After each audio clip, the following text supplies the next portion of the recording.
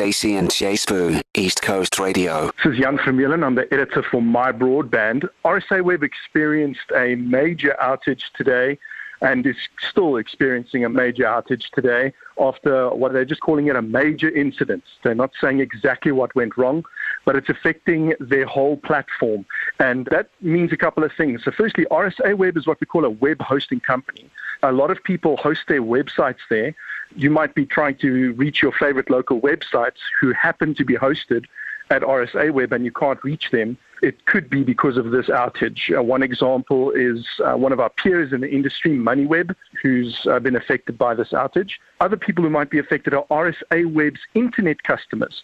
So they might be your internet service provider because RSA Web offers fiber to the home services as well as some wireless services. If you have fiber at home, but RSA Web is your internet service provider, then your whole connection could be down and you might not be able to connect to the internet at all.